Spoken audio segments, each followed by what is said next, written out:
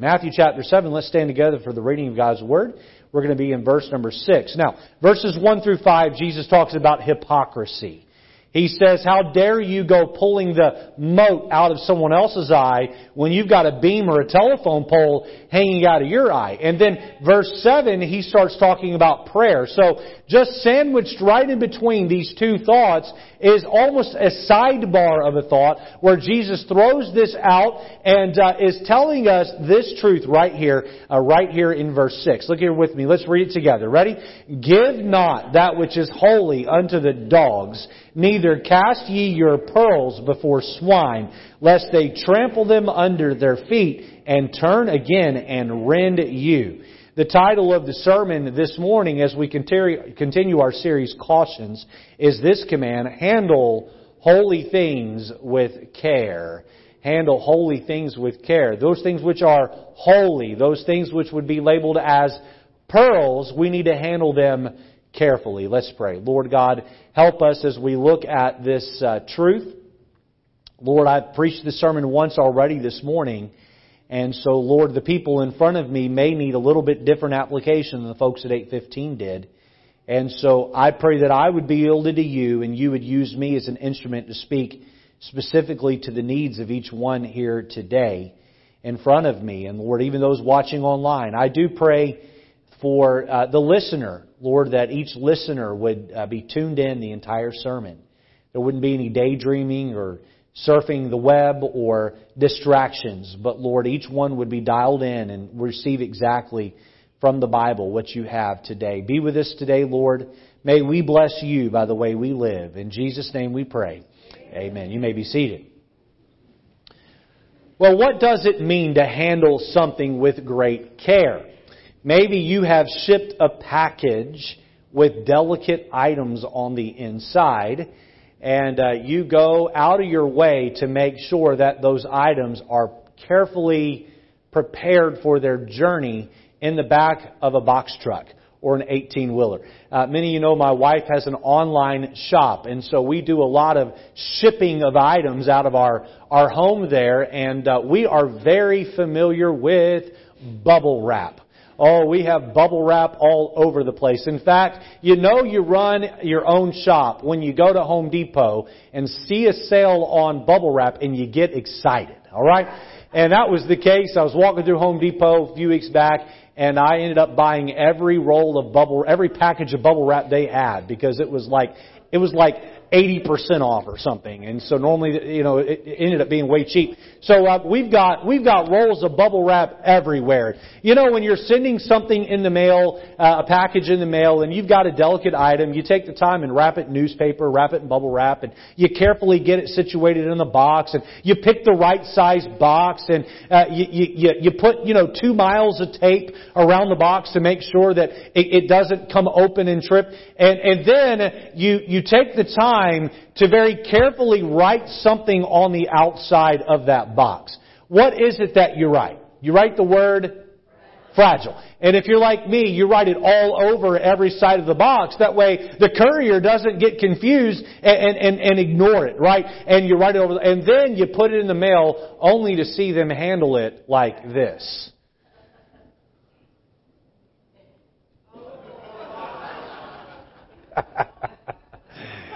We've had people reach out to us and say, my item is broken. And what we want to say is contact the carrier, right? They probably did that. And so, listen, when we talk about handling holy things with care, we're not talking about just throwing them around and being flippant about them. Let me come at this from yet another angle. Have you ever written an important letter to someone and maybe you wrote and rewrote the letter, you typed and retyped the letter, and you're rewording things for clarity, and you want to express precisely what it is that you want them to get. And so you pore over the letter, and before you click send on that email, or you print and put it in an envelope, or put the stamp on it and drop it in the mail, you have pored over that letter so much that you almost have it memorized. You really want to get the point across. And so over and over again, you write and you rewrite and you read and you reread and you reword and and you restructure for clarity's sake. Why are you doing that? Because you know that if the person gets that letter and they read it with great attention to detail, that it can either help enhance your relationship or maybe convey some form of information that will help better their life. And you put that in the mail only to find out that it completely goes unread, or the first line is read and it's set down and it's not paid attention to. Understand that this is a description of the Bible. The Bible. Now, God is perfect, so He needed to write it once. But God wrote the Bible carefully for the purpose of enhancing your life, for the purpose of making you better, for the purpose of showing you your way to God and showing you your way to salvation, and then showing your way to a life full of blessing and showing you to a life that brings Him glory and Him honor, because He is the one that is worthy of that. How do you treat your Bible? How do you treat things that are holy? Do you treasure the Word of God? Do you pore over its pages? Do you handle this holy book and its precepts with great care? I mentioned last week how that several someones have said to me, well, you give the advice of read your Bible and pray as though that's the fix-all to all of life's problems. And Pastor, it's just not quite that simple. And I agree with that statement, but here's what I would say. It's one thing to read the Bible. It's another thing to care about what the Scripture says and put it into practice. If I could illustrate this way, let's say that you had poor health, and you had bad eating habits, and you were very much overweight because of those eating habits, and the doctor is saying to you, here is a medical journal for your condition. If you'll read this journal and you'll put it into practice, then your health will improve. And in that medical journal are some lifestyle changes that you need to make, but you refuse to make them. And you go back to the doctor and say, well, you know what? This journal is worthless. Is it the journal that's worthless, or is it the fact that you won't actually do what the journal says that's worthless? We say, well, I tried reading my Bible and it didn't work. It didn't fix my problems. It didn't make my life better. It didn't help me along life's journey. Is it the Word of God, or is it our unwillingness to make the changes and buy in to everything that it says? And you can call me a simple-minded fool if you please, but I just decided a long time ago that book right there sitting on the pulpit in front of me, or that book sitting in your lap right now, is perfect, and it was written by a holy God with my best intent in heart, and I might as well just buy all the way in and understand it and read it and go forth and do my very best to live it. Handle holy things with care. My proposition this morning is that many churchgoers and many self-proclaimed Christians are careless with wisdom contained in God's Word. Many leave the resources of God's Word totally untapped. You have a country who's wallowing in poverty. They got nothing. And yet they have oil right under their feet that's untapped. You'd say, look, you could bring these people in your nation out of poverty if you just invest a little money in capital and dig down and pull the resources out of the ground and sell them to the world. Your people would go from rags to riches overnight.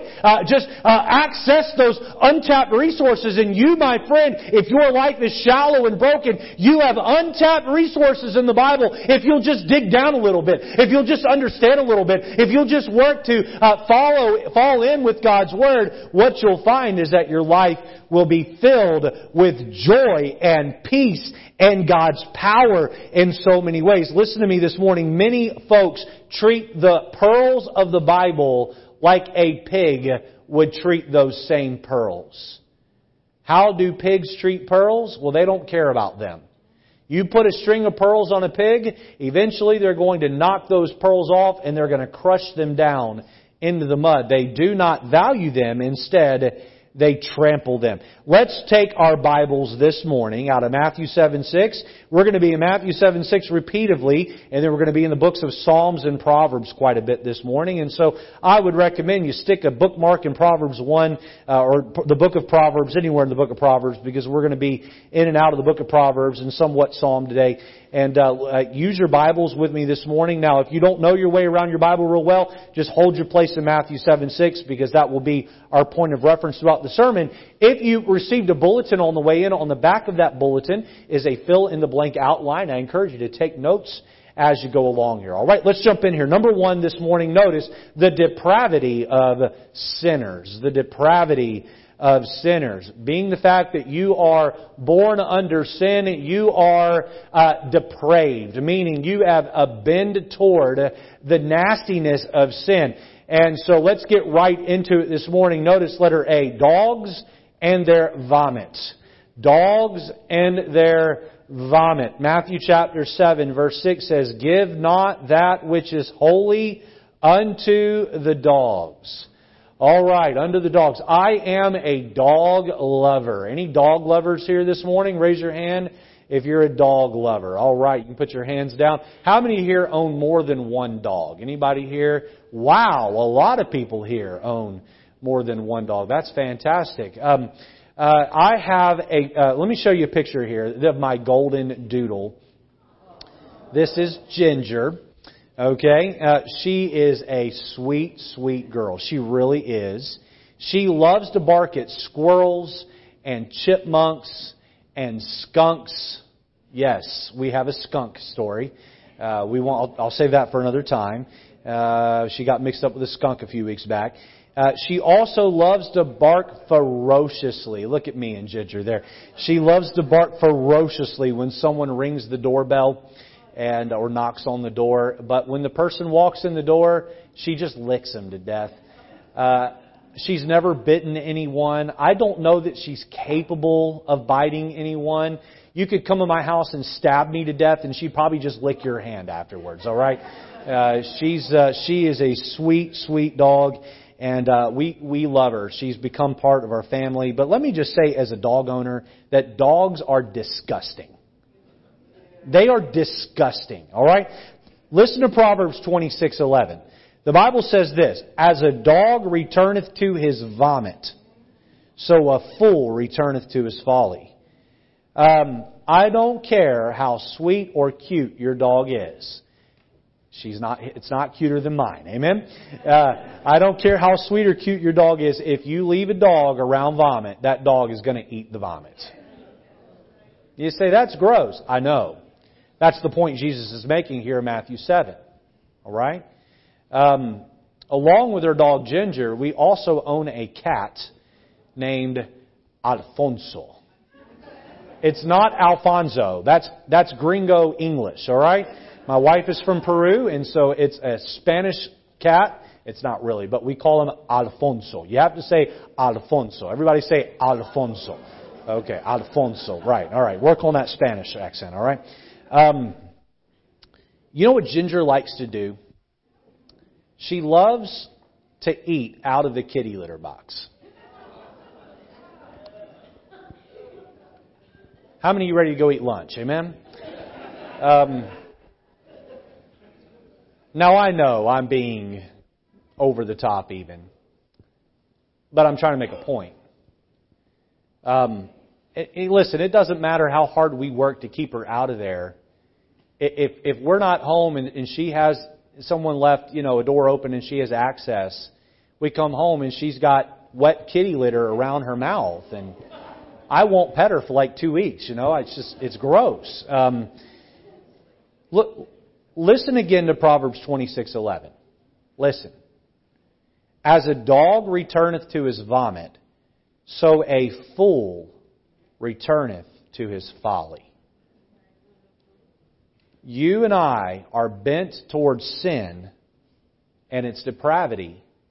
And even if you have been saved out of sin for years, there is still a natural bend for you to go right back into folly, into sin. And God views you going back to sin the way He views me, the way I view Ginger running back to that box. Let me get specific here. What types of jokes does your flesh enjoy? Probably the ones that are edgy. Probably the ones that push the limit of your own morality. What types of food does your flesh like to eat? If you're like me, the ones that are terrible for your health. You know what? I like salad, but I put a gallon of ranch on top of it. Amen? And I watch my wife sit there with her, olive oil and lemon and salt and pepper, and I'm like, that's nasty. Why would you? It's healthy. Exactly. Okay. My flesh enjoys eating things. How many of you here like McDonald's? Be honest with yourself. All right. Bunch of people lying in this room right now. All right. A lot of people should have had their hands raised that didn't. We enjoy eating things that are not good for our flesh. Listen, what types of drinks? What types of drinks does your flesh enjoy? Probably the drinks that rot out your insides, that are not good for your kidneys or your liver. I enjoy an iced mocha latte from Dunkin' Donuts. Amen? Not good for me. I have to be careful on that. What type of entertainment does your flesh enjoy? Your flesh.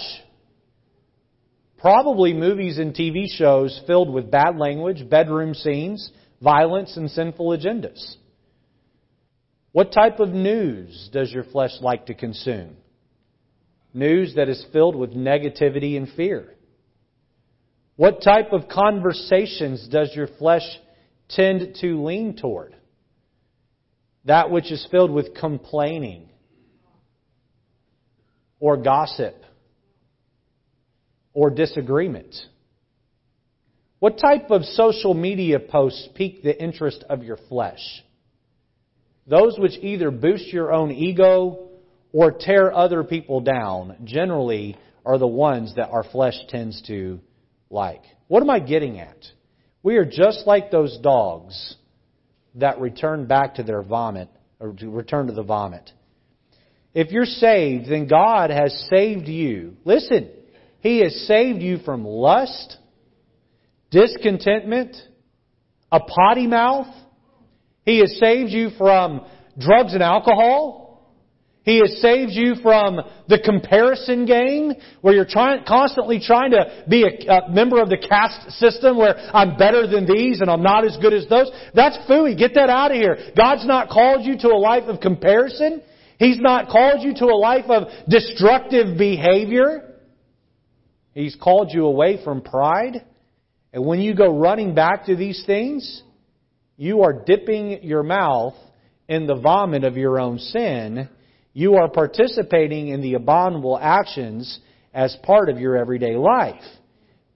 Dogs and their vomit. Letter B, let's look at pigs and their values. The Bible says back in Matthew 7:6 that we are not to cast our pearls before swine. Look with me at Proverbs chapter 1 and verse number 7. Proverbs 1 and verse number 7.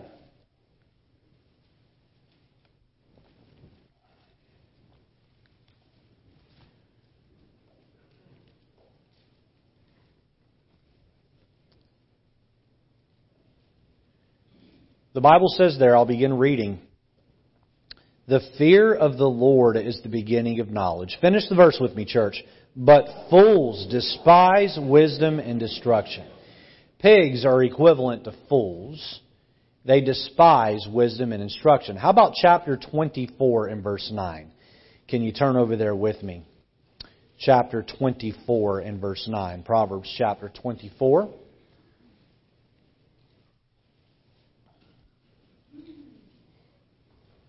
Look at verse 9. The thought of foolishness is sin. Read the rest of the verse with me. And the scorner is an abomination to men. Now there's a double meaning in the back half of this verse.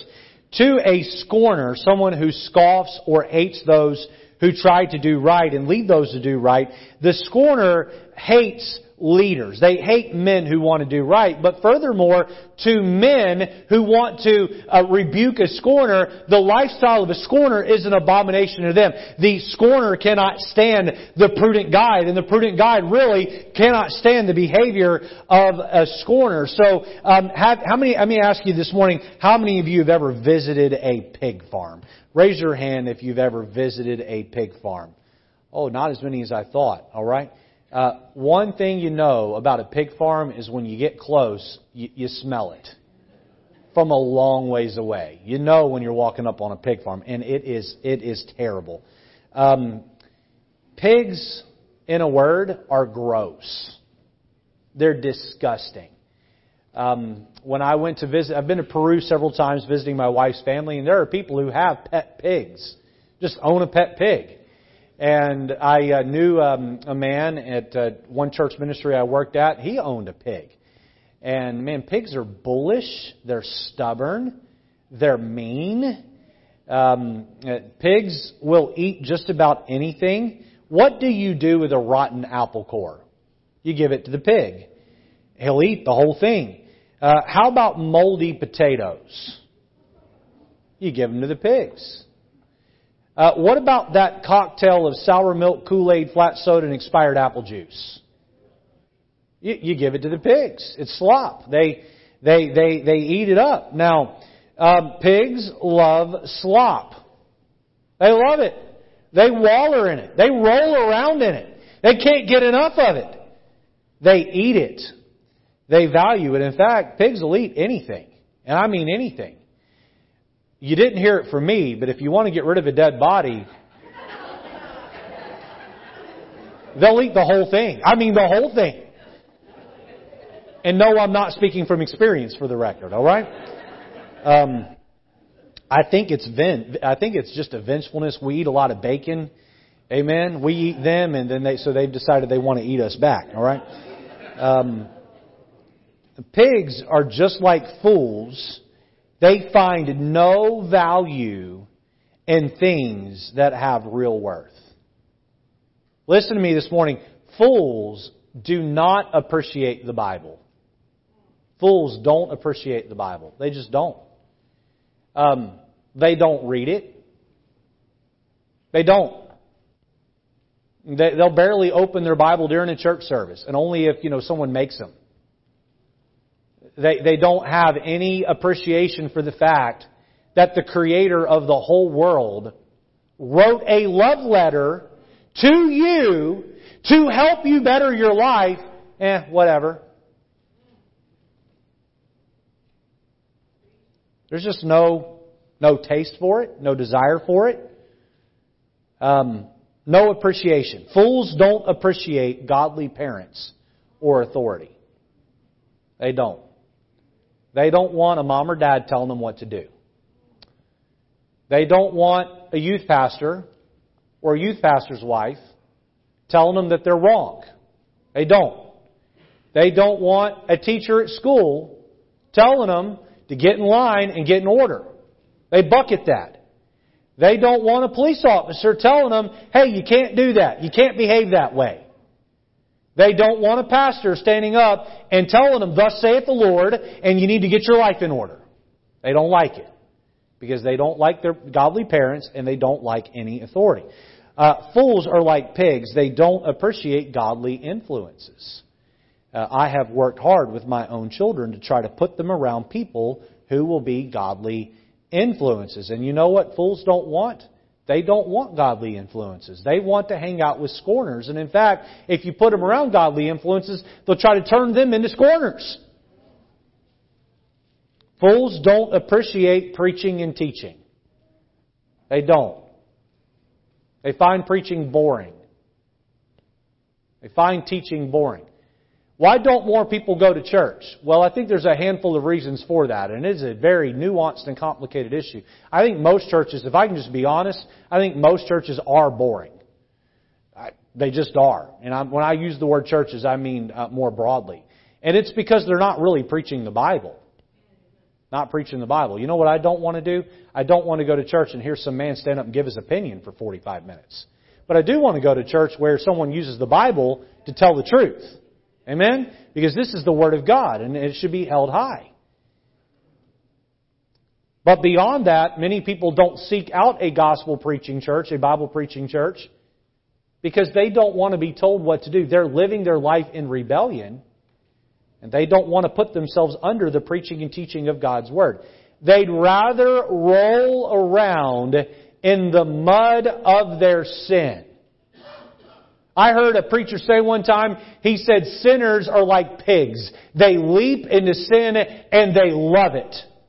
Whereas Christians ought to lap into sin, and when they do, they ought to loathe it. They ought to hate it. And you know what? A lot of people are like those pigs. They run home and they turn on the filth of Hollywood and they wallow around in the filth of Hollywood. When they run to work and their language is no different than the people at work, they laugh at all the dirty jokes. They tell all kinds of jokes that are wrong. They act one way at church, and then they go back to work and they're home and they have a completely different set of values that they follow. They're like pigs wallowing in the mud of sin. Number one, we see the depravity of sinners. Number two, notice the discernment of the just. Go back with me to Matthew chapter 7. Again, stick a marker where you are in Proverbs there, as we'll be back into that part of the Bible here shortly. Go back to Matthew chapter 7 with me and look down at verse number 6. Look here, the Bible says, "Give not that which is holy," that which is holy, unto the pigs. "Neither cast ye your pearls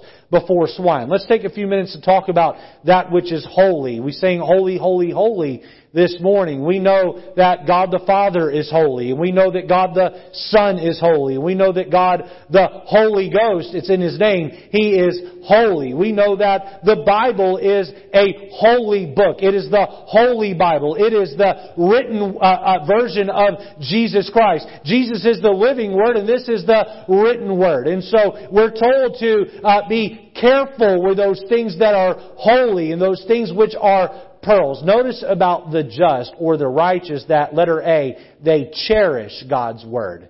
They cherish God's Word. Turn in your Bibles over to Psalm 119 with me. Psalm 119 and verse number 97. If you're unfamiliar with your Bible, that would be one book before Proverbs where we just were. If you just close your Bible and open to the middle, probably you'll be in the book of Psalm. Psalm 119 is the longest chapter. Now, I have become of the opinion in the last handful of years that it is likely Daniel the prophet wrote this chapter of the Bible. And I think you'll see in verses 97 through 104 a very good case for that to be made. If you know your Bible well and you know the life and story of Daniel, I think you can see some hints of Daniel's life here. The other popular option or more popular option is David. It is also likely that David could have written it. But look with me at 97 and see how Daniel is talking about how the Bible has made his life better as he has cherished it. Look at 97. "Oh, how love I thy law. It is my meditation all the day. Thou through thy commandments hast made me wiser than mine enemies." It was said about Daniel, he was 10 times more excellent than all of the rest of those brought before Nebuchadnezzar. Wiser than the enemies, for they are ever with me. I have more understanding, he says, than all my teachers, for thy testimonies are my meditation. I understand more than the ancients, because I keep thy precepts. I have refrained my feet from every evil way, that I might keep thy word. I have not departed from thy judgments, for thou hast taught me. 103, how sweet are thy words unto my taste, yea, sweeter than honey to my mouth. Read 104 with me. Through thy precepts I get understanding, therefore I hate every false way. Now, keep in mind here that if Daniel wrote this chapter, he is a man who was brought into captivity as a teenager.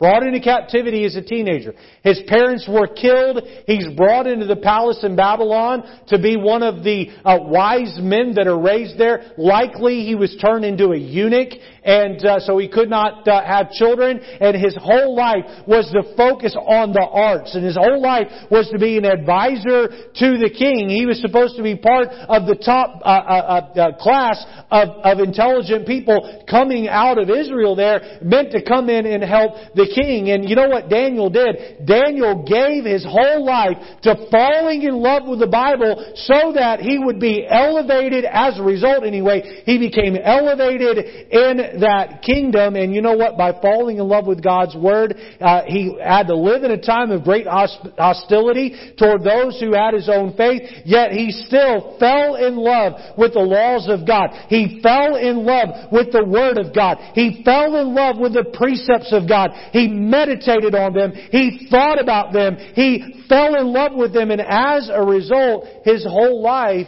was made better. In fact, he would rule as a secondary king or as a leader within that nation all the way through the rest of his life, surviving 3 different kingdoms. Turn over to Proverbs chapter 16.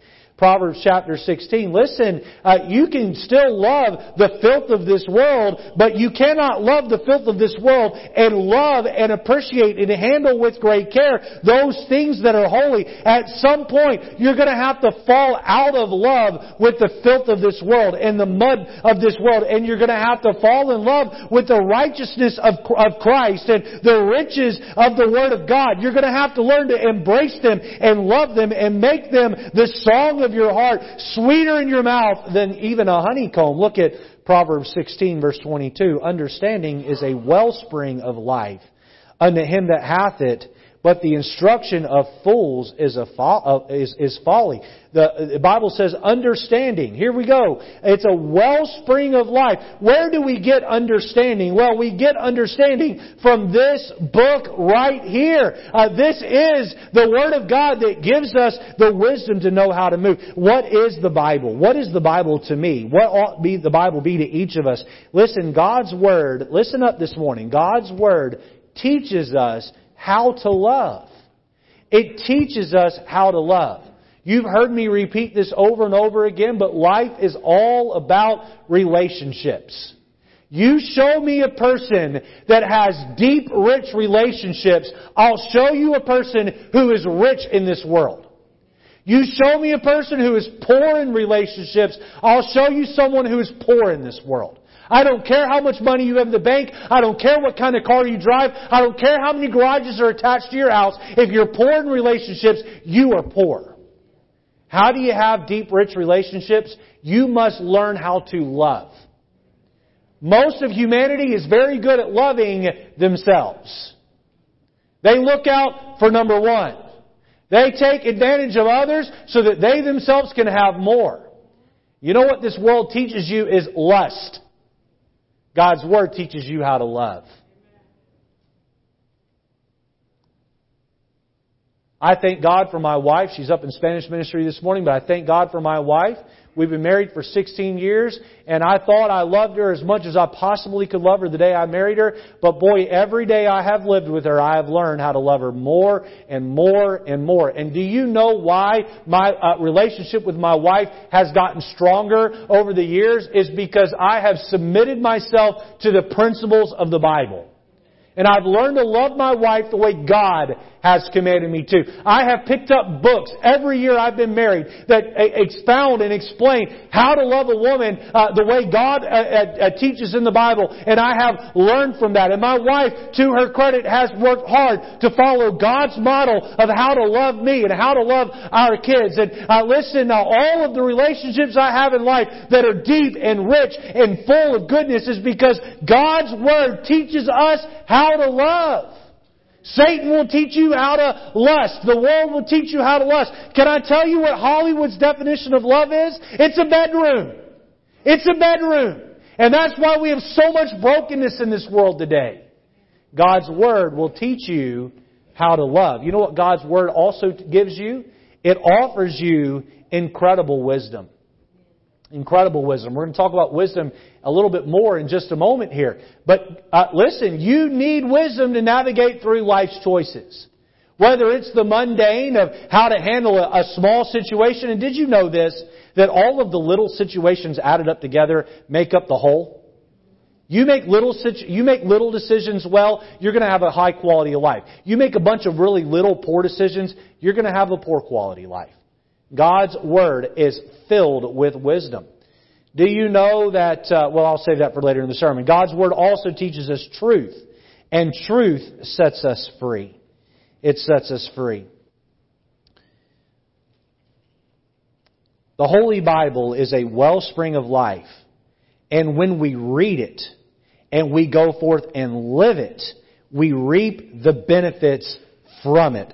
What do the just do? Well, they cherish God's Word. Letter B, we see they cultivate God's wisdom. They cultivate God's wisdom. Matthew chapter 7 verse 6 says, "Give not that which is holy unto the dogs, neither cast ye your pearls before swine."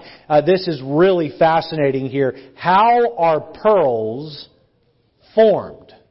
How are pearls formed? Well, scientifically we know that a tiny piece of sand or dirt acts as an irritant or an intruder, and it comes into a shelled mollusk, and that mollusk will secrete a saliva-type liquid that will cover over that piece of sand in order to try to eject it, to get rid of it. And if that does not work, it will continue to eject that or secrete that saliva-type material that will cover and cover and cover and cover. And when they take that shelled mollusk off the bottom of the ocean and they open it up, that piece of irritant has turned into a beautiful pearl. A beautiful pearl. So we gather from that pearls are a result of problems. Pearls are a result of problems. As God allows problems into your life, guess what? Those problems, if you handle them God's way, they can be turned into problems. Now turn over to Proverbs chapter 9 and look with me at verse number 6. And we'll see here that God wants us to be men and women who are wise with godly wisdom, because we are after the pearls of great price. Look with me at Proverbs 9 and look at verse 6. I'll begin reading. We're going to read down through verse 10. It says, "Forsake the foolish and live, and go in the way of understanding." In contrast, verse 7, "He that reproveth the scorner getteth to himself shame, and he that rebuketh a wicked man getteth himself a blot. Reprove not a scorner, lest he hate thee. Rebuke a wise man, and he will love thee. Give instruction to a wise man, and he will be yet wiser. Teach a just man, and he will increase in learning. The fear of the Lord is the beginning of wisdom, and the knowledge of the holy is understanding." All right, let me ask you a question this morning. Do you like to be reproved? Reproved. Now, what does that mean? All right, reprove rather is the soft version. This is someone coming up along your side and putting their arm around your shoulder and saying, "Hey, let's change directions a little bit."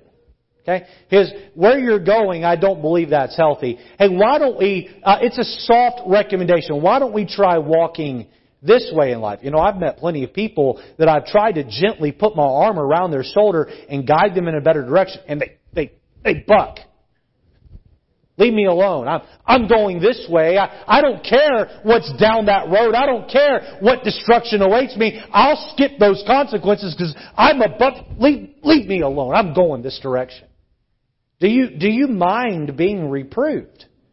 It's the idea of removing things in your life that are taking away from you nutrients and strength to be the best version of yourself. But then the Bible doesn't just talk about being reproved in this chapter. Look at verse number 8 again. "Reprove not a scorner lest he hate thee." Look at that next word. "Rebuke a wise man." If you don't like being reproved, then I know you don't like being rebuked. What does it mean to be rebuked? This is when someone calls you on the carpet for your behavior. Been a handful of times in my marriage where I've said or done something that was out of bounds. I mean, way past the pale. And my wife has called me on the carpet and nailed me to the wall for it. And you know what? She was right. You know what I didn't like? I didn't like that. Nobody's flesh likes to be reproved or rebuked. But if you are a wise man and you're in search for wisdom, or you're a wise woman and you're in search for wisdom, then you can handle rebuke because you know that person is out to help you. How about corporate rebuke? When you're in church and the guest speaker or the pastor, or you're in a life group and the life group leader gets on some truth that your life is in direct contradiction to, and they're really picking it up, putting it down. They're preaching the paint off the walls. I don't like that. Well, of course you don't. But if you are in search for truth, watch this now. Watch this. If this is truth, and these are my opinions, are you listening? I want to bring all my opinions in line with truth. Alright? So, if this is the truth, and by the way, we're talking about absolute truth. Alright? We believe in absolute truth here. 2 plus 2 is 4, correct? That's not ambiguous. That's not up for debate. 2 plus 2 is 4. Okay, the sky, well, we're not going to get into the sky because that's a little more difficult. Alright? But 2 plus 2 is 4. I was going to say the Pope is Catholic, but anymore it's hard to know, isn't it? But here you have truth, absolute truth. All right. Here are my opinions. If you come along and you show me why my opinion or my lifestyle is wrong, then I want to move that opinion or lifestyle in line with truth. Do you know why? Because truth makes you free. So where I'm out of bounds, where I'm out of line, I want to move in line with truth. Have you ever tried to talk to someone who you knew was wrong and you knew they were wrong, and they just dug in their heels and just doubled down because of pride? How many of you have been that person at one point in your life? How many of you are sitting next to that person right now?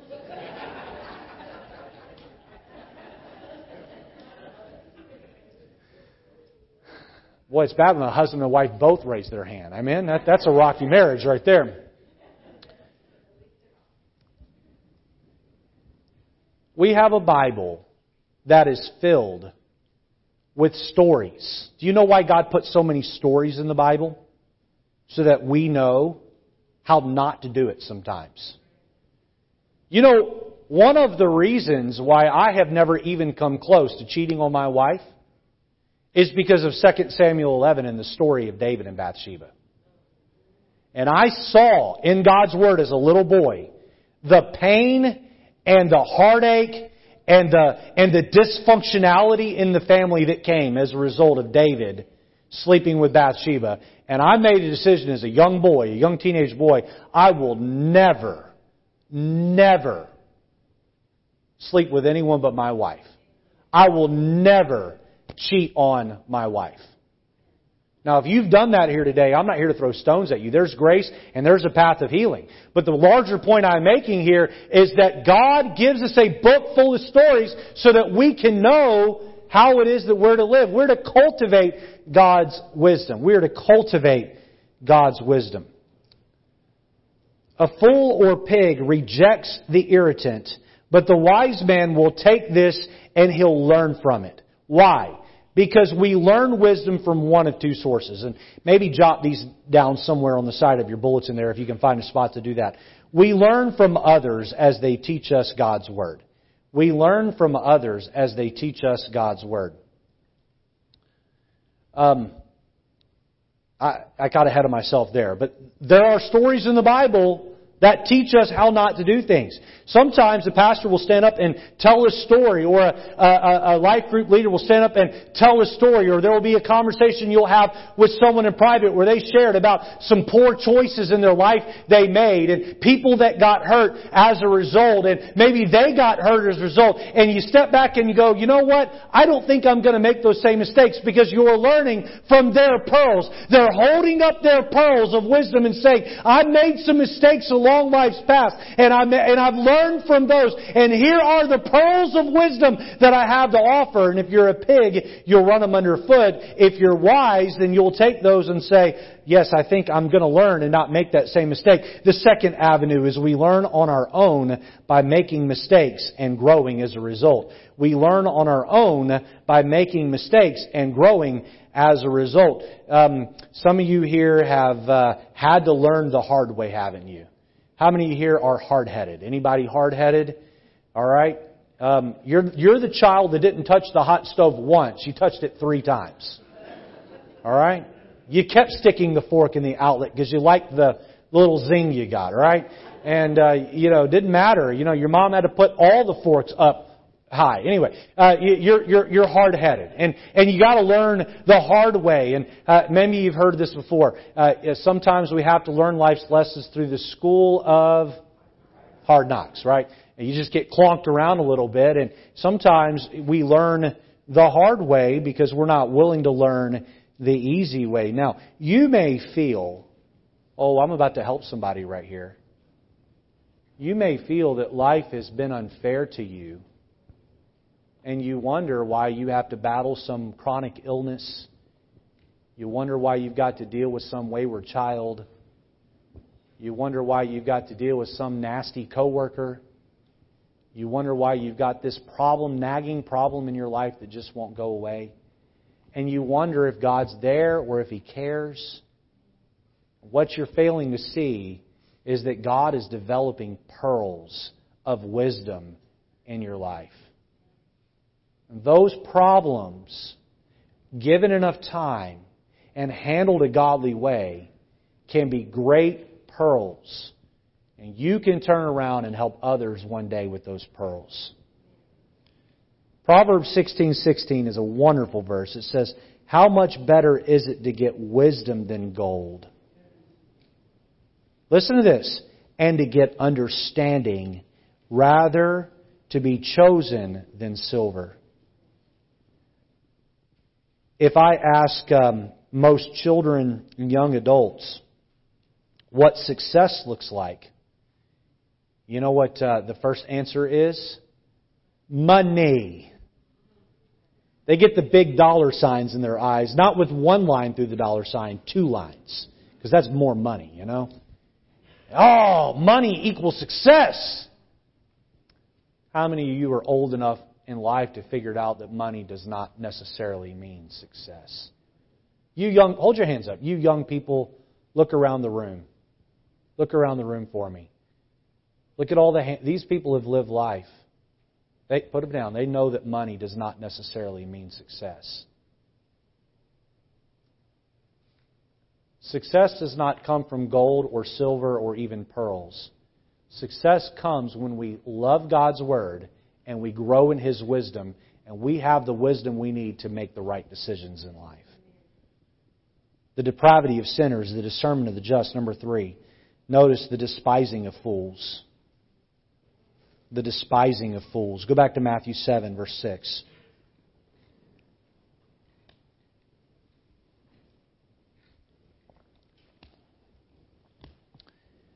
"Give not that which is holy unto the dogs, neither cast ye your pearls before swine." Look here.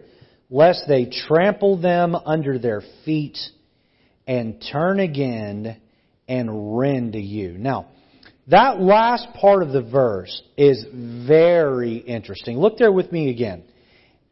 "Lest they trample them under their feet." We get that. Pigs have no respect or understanding of things that are nice or expensive. But look at the end of the verse. "And turn again and rend you," or turn again and attack you. Attack you. Fools have no need for anything that is worthwhile when it comes to God's Word or wisdom. Letter A, notice their apathy toward truth. Their apathy toward truth.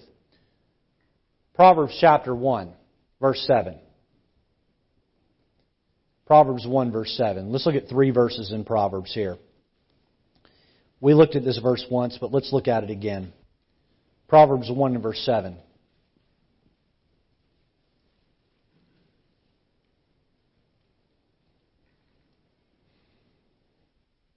The Bible says, "The fear of the Lord is the beginning of knowledge." Look here. "But fools despise wisdom and instruction." Oh, let's see here. Brother CJ, do you know where my least favorite place to preach is? I'm picking on him because, not picking on him, but picking him out of the crowd because he's a pastor's kid. Grew up a pastor's kid. Christian School Chapel. High school Christian School Chapel. Now, do you all know why that's my least favorite place to preach? Because those kids have the Word of God in front of them all day, every day, and they don't even want it. Now, I'm not talking about all of them, but I'm talking about 95% of them. You say, man, you're being hard on Christian school kids. I graduated from a Christian school. I went through the whole system, and I've been around the whole system my whole life. I'm qualified to be hard on Christian school kids. They get preaching all the time. They hear it at church. Many of them are forced to go to church, forced. Sunday morning, Sunday night, and Wednesday night. They don't want to be there. And then they sit through Bible class Monday, Tuesday, Wednesday, Thursday, and they go to chapel on Friday, and they have somebody come in and preach to them, and they sit there and they go, yeah, okay, I've heard that one before. Yeah, whatever. And it isn't like I'm exaggerating it. I have stood in many Christian school chapels, and I have preached my heart out to only watch kids roll their eyes or fall asleep or both. Because they don't want it. Here you are, presenting the pearls of wisdom that will help make their life great, and all they can do is yawn and sleep, and it goes in one ear and right out the other. They're apathetic toward truth. But you know what I know as a pastor is that it's not just Christian school chapel where I experience people that way. I get people like that sit on these pews right here at this church. No, it's not most of you. But there are a handful of you, you're like me. You grew up in church your whole life. You grew up hearing preaching your whole life. Or maybe you got saved as a teenager or a young adult. And then you've been in church for 30 or 40 years. And it's like, okay, yep, heard that one before. Yep, yeah, I even got that verse memorized. Yep, okay, I know that one. Oh, man. He can do better than that. You know what? I think Pastor Lejeune, he needs to go back to the office and rework that sermon. He could do better than that. And it's written all over your face. I mean, I'm not stupid.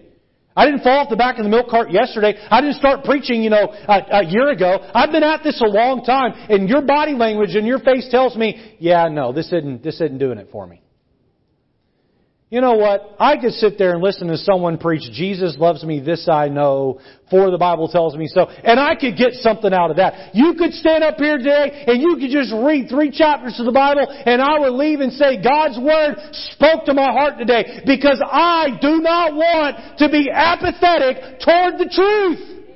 I want truth to move me, and I want truth to change me, and I want truth to motivate me. And listen, I may not be the best preacher on planet Earth, but I preach the living Word of God, and that ought to be enough. Are you apathetic toward truth this morning? What breaks my heart?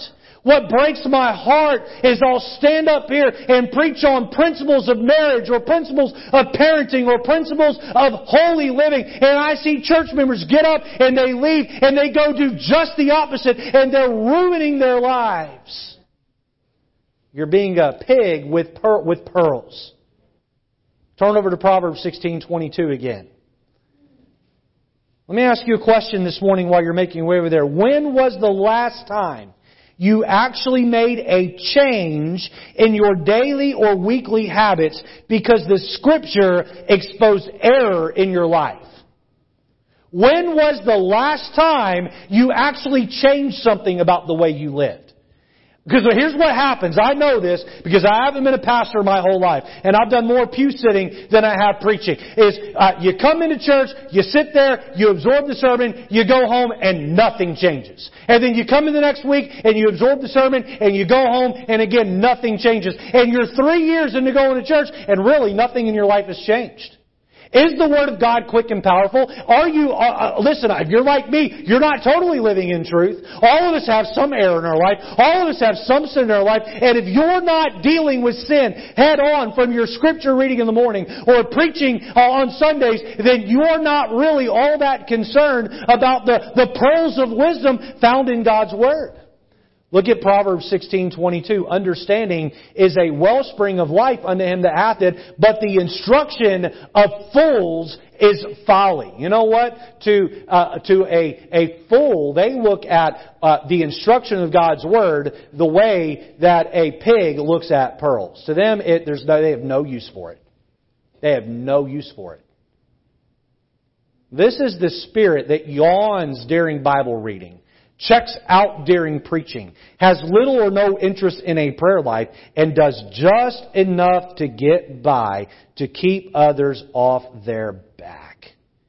In the heart of a fool is the desire to shrug the shoulders at truth and then let it go in one ear and out the other. Letter A, their apathy toward truth. Letter B, their attack on wisdom. Their attack on wisdom. And you could pencil in and the wise. Their attack on wisdom and the wise. Look with me at Proverbs chapter 9 and verse 7. Look at this verse with me. This is a vital verse to the sermon this morning. I hope everyone will turn over there with me. We just have two more passages we'll look at. Proverbs 9, and then in a minute we'll look at Proverbs 26, and then we'll be done this morning. Proverbs 9, look at verse 7. He that reproveth a scorner, look here, getteth to himself shame. You reprove a scorner, you get to yourself shame. And he that rebuketh a wicked man getteth himself a blot or a stain. Now, why does he get to himself shame? Why does he get to himself a blot or a stain? Because scorners are at war against the prudent and the wise who seek to make people better. Listen to me. Scorners are on Team Fool, and they're working hard to turn others into fools.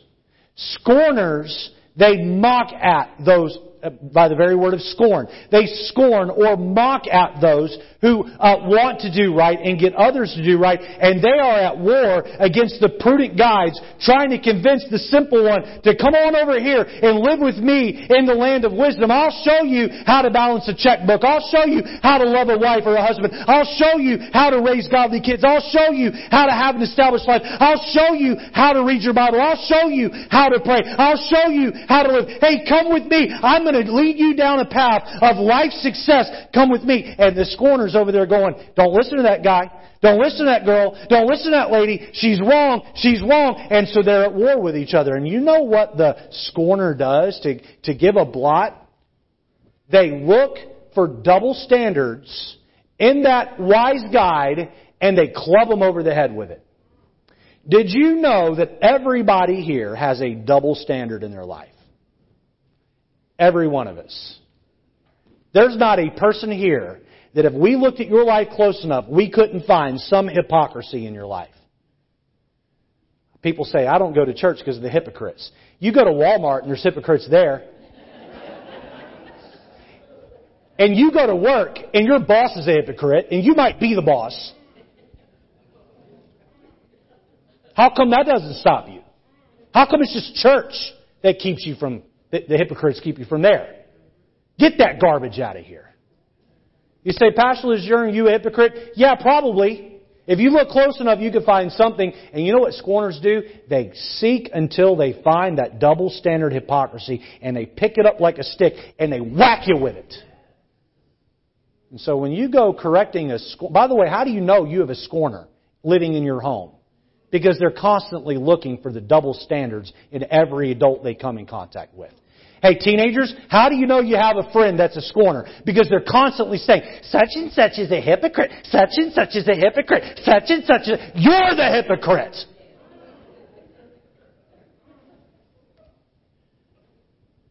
Listen, I'm not trying to be mean this morning. I'm just trying to preach the Bible. The Bible says in Matthew 7:6 that they turn and they rend the person who gave them the pearls.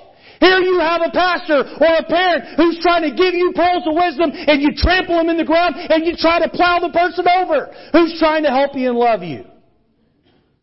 Now, they're attacking wisdom. They don't want anything to do with it. Turn over to Proverbs 26:4.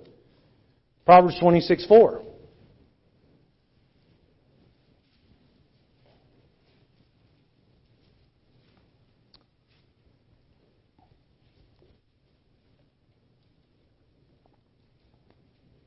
The Bible says, answer not a fool according to his folly, lest thou also be like him. Now verse 5 says you are to answer the fool according to his folly. And you put 4 and 5 together and what you learn is Solomon is saying here, have wisdom and discretion on when you do and don't answer a fool according to his folly. Now, if you're a wise man or a wise woman and you know how to handle a fool or a scorner, then answer to them their folly. But if you're a simple one and you go answering a fool to their folly, they're going to turn you into one of them. Now, eventually Solomon says that they may very well turn you into one of them. So how do you handle someone who is in love with the slop and mud of sin and foolishness? How do you handle them? Look at verse 3. Proverbs 26, look at verse 3. A whip for the horse, a bridle for the ass or the donkey, and a rod for the fool's back. I'm about to say something that's highly politically incorrect. Are you ready? Buckle up. Here it goes. Some of you in here need to spank your kids. Bend them over your knee and wear them out. You say, well, I read a book by Dr. Spock years ago that said I'm going to damage my children. You're damaging them by not spanking them. You're deeply damaging them by not spanking them. In fact, the Bible says if you love your child, you'll spank him, and if you hate him, you won't. That's just as much Bible as John 3:16. Now you say, how old is a child? When is a child too old to spank him? I don't know the answer to that question. But I got my last spanking from my father when I was 17 years old. And he made me cry. It hurt. All right? And he didn't raise me to be some, sissy. He wore me out too. Now, I'm not saying that's the line. All right? I'm not saying if you got a 16-year-old at home, you need to spank them. There's some discretion and wisdom in that. All right? Please don't take me out of context. By the way, if you have little kids and you'll spank them consistently and carefully when they're little, you won't need to spank them when they get older. Win those battles when they're 2 and 3 years old. And then you'll have a much easier time when they're 12, 13, 14 years old. You say, well, I've got an older child, or I've got a person in my life who's just constantly acting foolish. How do I help them? You don't help them by reasoning with them. You help them by getting out of the way and letting them fall to the hurt of their own poor choices. Don't enable them. Don't save them. Don't rescue them. Don't be the hammock between them and failure. You have to let them fall and you have to let them hurt. People change when they're miserable. Let's finish the sermon this morning with some concluding thoughts, all right? We're going to throw these on the screen one at a time. I'll give these with little comment. Number 1, treat your Bible with great respect. Treat your Bible with great respect. This book right here is precious to me. And I mean the materials that make up this book are precious to me. I don't ever lay this on the floor. I don't put books on top of it. If you come in my office and lay papers down on top of my Bible, I'm going to immediately move them. You say, well, that's extreme. And it might be extreme. But you know what isn't extreme? Taking really good care of your Bible. Some of you here need to go out and you need to buy yourself a physical Bible. Now, I'm not against digital Bibles. I've got Bible apps on my devices. But there's nothing quite like having a physical, tangible Bible. And I'm not against the $5 job at Walmart. I'm not. I'm thankful they're there because I've given a lot of those out. But can I just say, you spend money on things that you value. Do you spend $5 on a big screen TV? Or buy the cheapest big... Some of you in here, I've been in your houses. You've got that 96-inch 8K LG QLED monster of a TV, all right? And you, took out an equity loan on your house to pay for it, all right? But those soccer games, let me tell you what. There's something else. You can spend $50, $100 and get yourself a nice Bible, can't you? Value it. Number 2. Become familiar with its pages and its truths. Spend time in it every day. You say, I don't understand the Bible when I read it. Just keep on reading. Just keep on reading.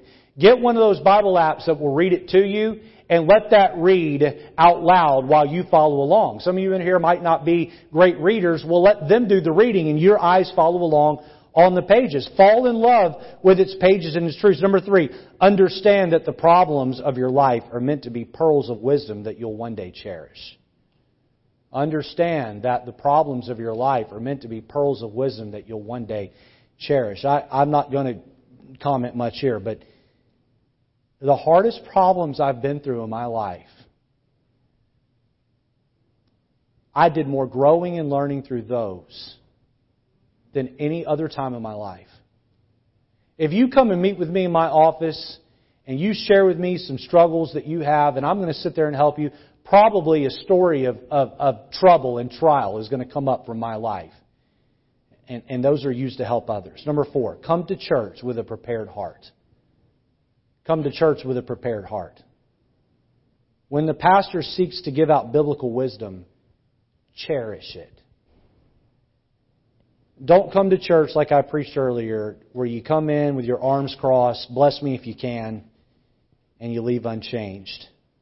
A lot of churches have a come as you are mentality, and we do want you to come as you are. But the problem with churches like that is many folks leave as they were. They come as they are and they leave as they were. There's never any real change. Come to church with a prepared heart. Listen, instead of fighting with your husband or wife on the way to church, why don't you pray with your family on the way to church? Lord, help us to get something out of the Word of God today that will help us be better. And if you'll do that, what you're going to find as you handle holy things with care, you're going to find the entire quality of your life improve.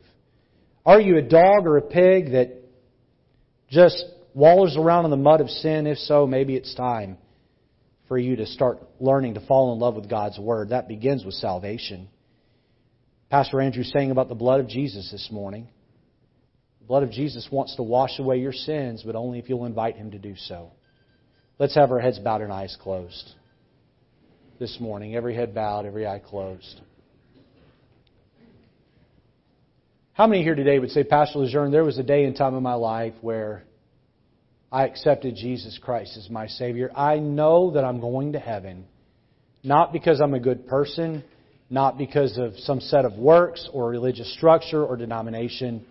I know I'm going to heaven because the blood of Jesus has washed away my sins. I've asked Jesus to save my soul. If that's your testimony, would you just hold up your hand right where you are? I know I'm going to heaven. I've put my faith and trust in Christ alone. You can put your hands down. There were a handful of people across the room who did not raise their hand. And if that's you, let me just say how thankful I am that you were both honest with yourself and God.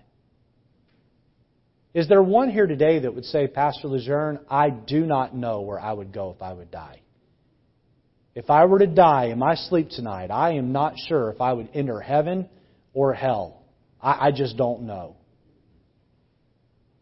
Maybe you know you wouldn't go to heaven. But all the same, I'd like to pray for you. I have no intention of embarrassing you or calling any attention to you. But with everyone else's head bowed and eyes closed, I would like to anonymously pray for you.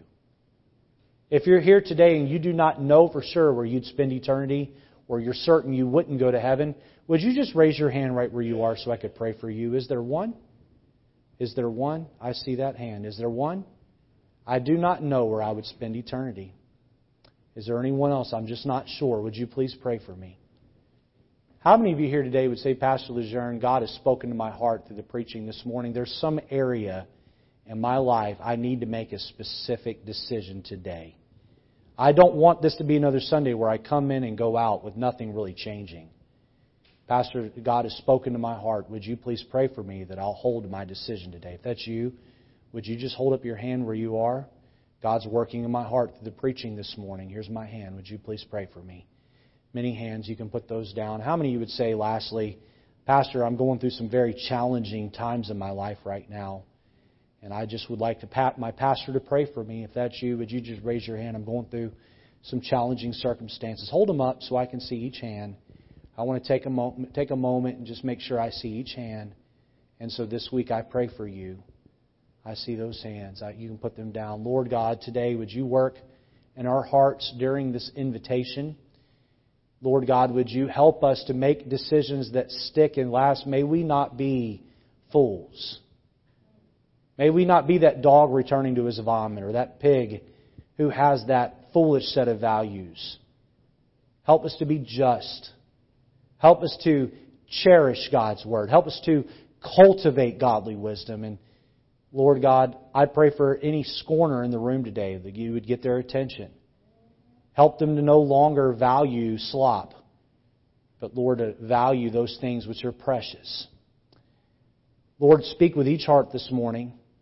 Lead us and guide us in Jesus' name.